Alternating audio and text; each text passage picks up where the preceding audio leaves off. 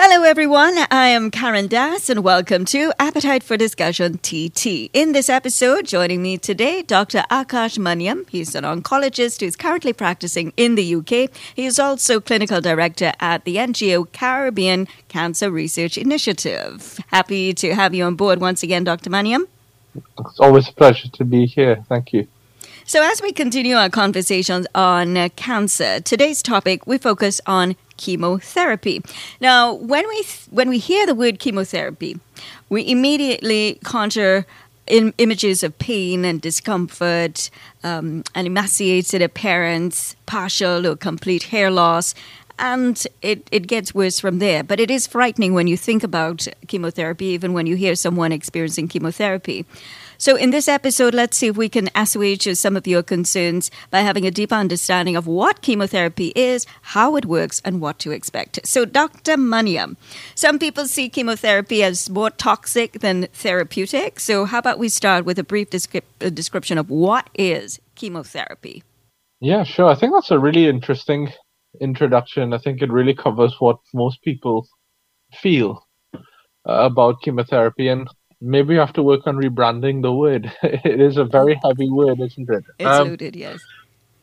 Honestly, we should just look at chemotherapy as just a way of treating cancer. It's just another tool in the toolbox. And we made so many advances in the past 20 years in treating cancer more targetedly and in a more sophisticated way. However, chemotherapy still has its place. All we mean when we say chemotherapy is that we're using drugs or pharmaceuticals to kill cancer cells. Quite simply, that is what we're looking to do. Okay, whether we give it through the vein or in tablet form, we're looking to give you medication to kill the cancer cells. So it's very different to surgery, where they take it out, or radiotherapy, where you're hitting a specific area with radiation. This is something that we in oncology refer to as systemic therapy because it's working everywhere in the body. So it's a more general therapy, which obviously has its advantages and disadvantages. So when we say chemotherapy, that's what we're really talking about, therapy that kills cancer cells. So I remember there was a conversation about cancer at another time on another program, and someone had messaged in and said, chemotherapy sounds worse than having the cancer itself. And when you use words like kill cancer cells or destroy, somehow that's where the thinking goes, that it's killing the cancer cells, but it's killing other parts of your body at the same time. Is that a myth, or is there some fact to that? No, it's not a myth. It is a really heavy word. And you're right. It's very hard to describe chemotherapy in a gentler way. I suppose the reality is that in medicine, we look to find treatments that match the disease. So cancer is a very serious illness, a very serious range of illnesses with very severe implications. I suppose the phrase fighting fire with fire probably describes chemotherapy quite well, because the treatment has to match up to what the disease is doing or can do to the body. It's just always difficult because sometimes people may not feel very sick from their cancer. It may be very earlier on in their treatment journey, or they just may be coping with it very well at that point in time, and you may be giving treatment to prevent complications or to cure. And so sometimes it may feel like it's worse than the disease itself. And that's a completely valid way of looking at it, because ultimately the patient is always right. How the patient feels is always going to be valuable. But the treatments are designed to rise to the occasion, so to speak. They're not perfect, but no matter how sophisticated and complex and nuanced cancer therapy has become, we have not been able to get rid of chemotherapy. It's still very much a staple of treating so many different cancers. So it's not something that we would ever describe as fun or easy. Some treatments are gentler than others, that's true. But at its core, it's tough because the treatment is designed to fight against a very tough illness. I wouldn't want to come across as deceitful or lie to people and say it's a walk in the park. It isn't. But most people who have chemotherapy do get through it. And ultimately, if we can control cancer or cure cancer, it's often worth a short-term sacrifice by going through chemotherapy. And that's how we tend to frame it when we're discussing it with patients. We have a lot of evidence, both from clinical trials and from the real world setting, for the safety and the efficacy of chemotherapy. It's a tool that we are very comfortable with because we understand how it works and we understand what it tends to do to people, even though everybody is different and everybody's body is different, as easy as it is to say. We at least know in general how people are going to go with it, and we have strategies to help make chemotherapy more tolerable. At what stage in cancer one must consider chemotherapy? Well, this is the thing. So you can use chemotherapy across the spectrum. For some cancers, it's actually the only sort of treatment that you tend to give. So, for instance, if you have cancers of the blood, like leukemia or lymphoma, you know, chemotherapy would be used from early stage to late stage disease quite regularly. Um, if you have, say, breast cancer, we use chemotherapy very regularly for breast cancer, even if it's sometimes stage 1, stage 2, stage 3, stage 4. We use chemotherapy across the board for conditions like pancreatic cancer. Chemotherapy is used all the way across the different stages. So there are different protocols, different types of chemotherapy drugs, and different regimens. So sometimes you might use one, sometimes you might use two at the same time, sometimes you might even use three or four at the same time. You might give one dose, two doses, 5 or 6 doses. It really depends on the type of cancer, the fitness of the person, and what you're trying to achieve with it. So there isn't a one size fits all with chemotherapy. It is very much just a term that encompasses a range of treatments available, and we use them either on their own or together in different ways and at different doses. So it really is hard to say specifically when you would use it. We just use it in a wide variety of situations. And depending on progress, you'll know how many sessions one would need. Or is there a Well, standard number of sessions? often there are standard numbers when it comes to certain things. So often in the situations where we're trying to cure cancer, say you're giving chemotherapy before surgery or after surgery, you know how many you want to give, but that doesn't mean you end up getting there. So you always are reviewing your patients before each cycle of chemotherapy or each session of chemotherapy they have. You're going to find out how they're coping with it, what side effects they have. Sometimes you miss a dose, sometimes you delay it by a week or so, sometimes you reduce the dose to make it easier. Sometimes you add in extra medications to help patients cope with side effects. It is very much a dynamic thing. So it's not a one size fits all. Okay, you need 6 cycles. We're going to give you 6 cycles no matter what. It's let's aim for 6 cycles, but we check in before each one, see how you go, and share the decision making process. Now, in my introduction, I mentioned some of the side effects associated with chemotherapy. I can't help but wonder why. Why do we have such a reaction to chemotherapy? I mean, the weight loss, the damage to skin and nails, and I think hair loss is the most common reaction to chemotherapy. Why is that? You're not alone. I think, look, the way that we look at side effects of chemotherapy generally, it's not a rule, but in general, cancer cells divide more quickly and more frequently than healthy cells. Normally, your cells divide as they grow, as they replace themselves, and then they die.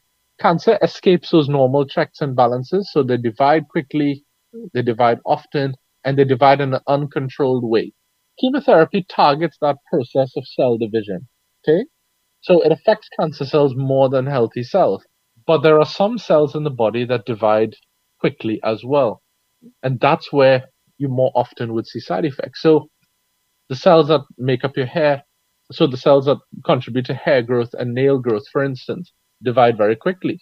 We know that if we cut our hair will grow back quite quickly. So many chemotherapy drugs do cause hair loss and can affect nail growth in the same way. So that is certainly a very common thing. And I suppose, unfortunately, for breast cancer, where most of our patients are female, and for most women, hair loss is a valid concern. Most of the regimens that we use in breast cancer do cause hair loss. But this is where I would deviate from how society feels. Because when society looks at a woman going through chemotherapy and they see hair loss, they may say, oh, well, that woman looks sick. She looks like she is going to die.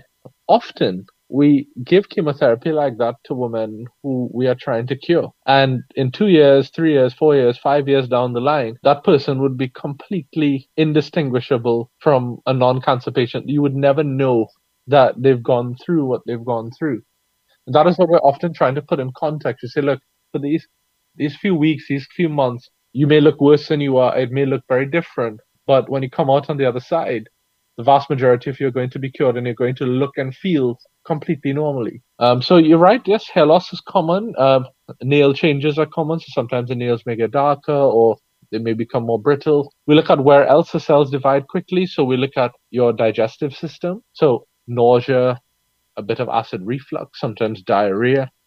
Sometimes you can get blistering in the mouth. All of these are just general side effects. They are more common with some drugs, less common with others.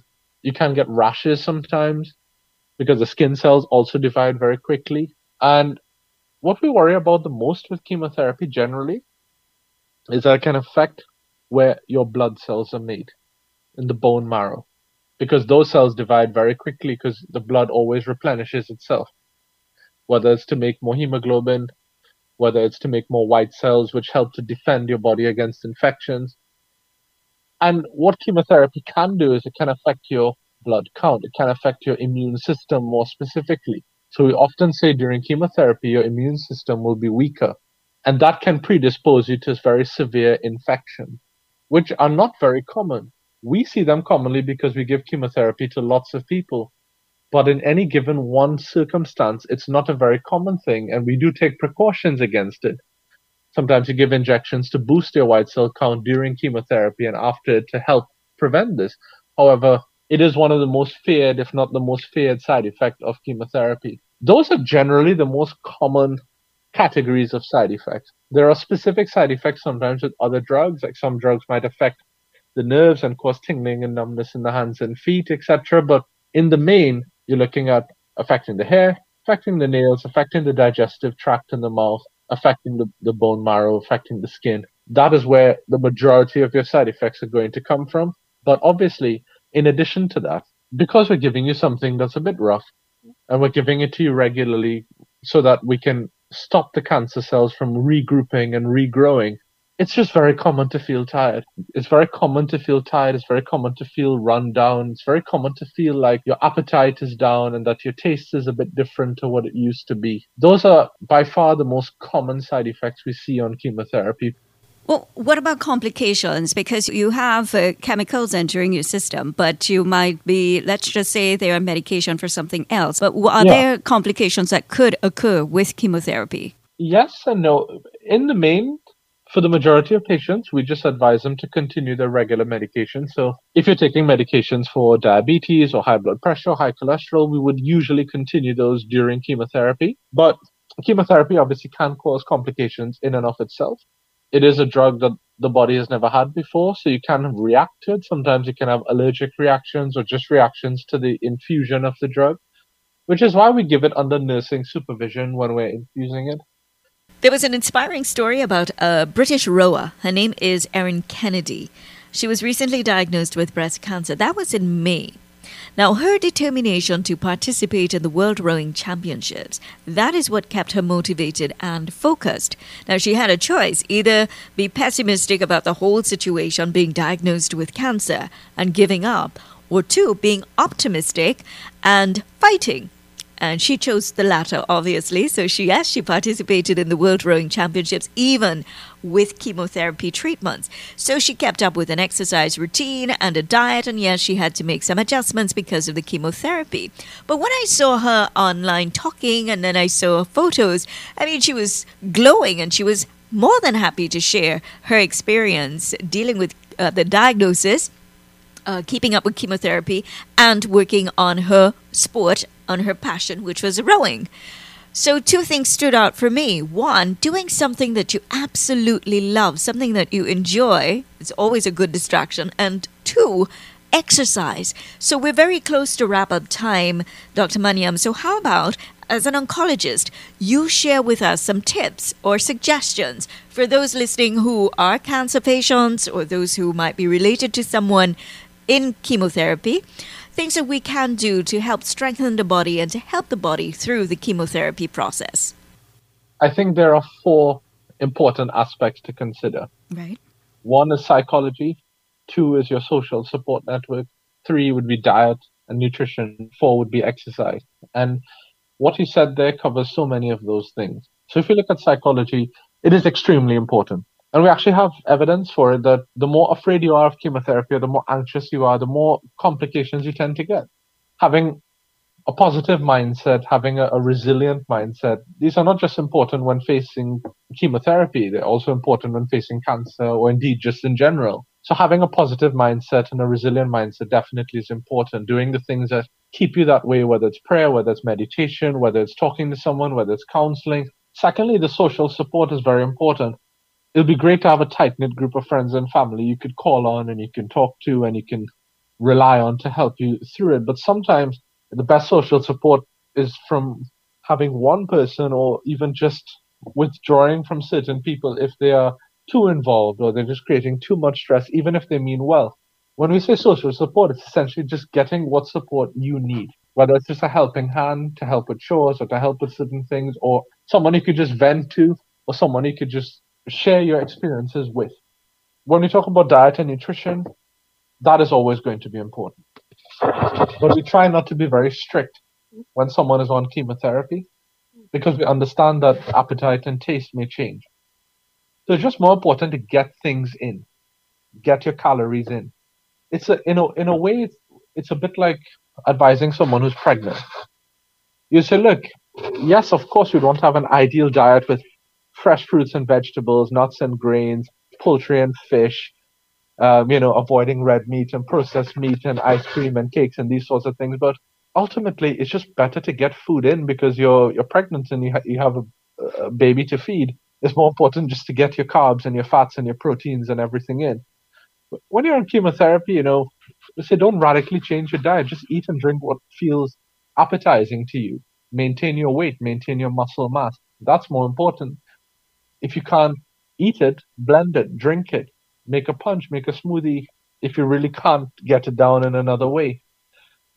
And then fourthly, when it comes to exercise, we always tell people do what you feel comfortable doing. Exercise is very helpful. It's very good. But for someone on chemotherapy, some people can't cope. So sometimes exercise might just look like just taking a walk, just walking for a kilometer or two, or just walking 3,000-4,000 steps a day at your own slow pace. For others, I may be hitting the gym and working 3-4 times a week. Whatever is comfortable for you, do as much as you feel capable of. And don't push past the point. If you start feeling really unwell or really tired, don't push through it because it's not likely to help you. Just do as much as you feel comfortable with. So many of my patients continue to work and they find that the work is a distraction. Since you use the word distraction, it's very important. It helps them psychologically and they're still able to carry on relatively normally. For other people, they feel much more disabled during chemotherapy and they need more time and they need more space and the exercise is very gentle. We'll just say to any individual patient, just do what you're able to do. I want to just add here that you also want to be wary of what's on your social media feed, because I have, in researching for these topics, I see a lot of messages, like posts from people, and it's always, the downside of cancer and the downside of chemotherapy. And while it's important to note all of this because it could very well be your experience, and we're not trivializing anybody's experience. But at the same time, you come across a post where someone is going through chemotherapy, but they're also doing other things. And you just mentioned some of your patients still go to work. Some patients they exercise, they hit the gym, like the story with the rower. She still continued doing things that she loved. You might have to tone down a little bit, but you're still able to do stuff. And if you were to just look at your social media feed and include more of the positive stories that come with cancer, positive stories that come with chemotherapy and any other treatment, you find that you're not alone. That's one. And two, there is a good side to things. Honestly, I couldn't have said it better than that. I mean, we all have our own biases. As a treating physicians, as the oncologists, we may have a positive bias. We may say, look, we really want to help, and we may sometimes downplay some of the side effects because we We really want you to benefit from the treatment. From a patient perspective, and definitely from a social media perspective, there is often a negative bias. It's just the fact that negative news, dramatic news, tends to share itself more widely and sell itself more widely than positive news. Because if someone went through chemotherapy, had very few side effects, and continued to live a normal life, they're probably not going to post about it. But if someone had a terrible side effect of chemotherapy, you're probably going to see more of those on media. And everything is there in context. Every oncologist is going to have a handful of genuinely terrifying stories about chemotherapy that influences how they think. And they always see those situations and think, I'm going to be a bit more cautious in these situations. But they're going to have hundreds more positive stories or even just normal stories along the way. It's very rare that you see someone permanently affected by chemotherapy in a negative way. What you've said is honestly perfect. It's completely relevant to everything that I would have wanted to say. Social media can be your best friend and your worst enemy. It really depends on what you're looking for.